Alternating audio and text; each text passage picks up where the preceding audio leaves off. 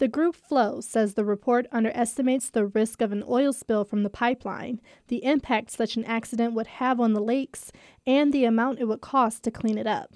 The project manager at Flow is Kelly Thayer. He contends the report also assumes Michigan must guarantee Enbridge's ability to pump oil through the pipeline. The reality is that Michigan's responsibility is to the Great Lakes.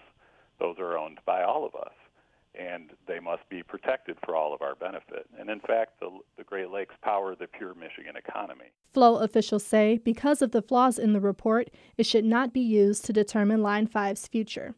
Many other organizations are also calling for the shutdown of the 64-year-old pipeline.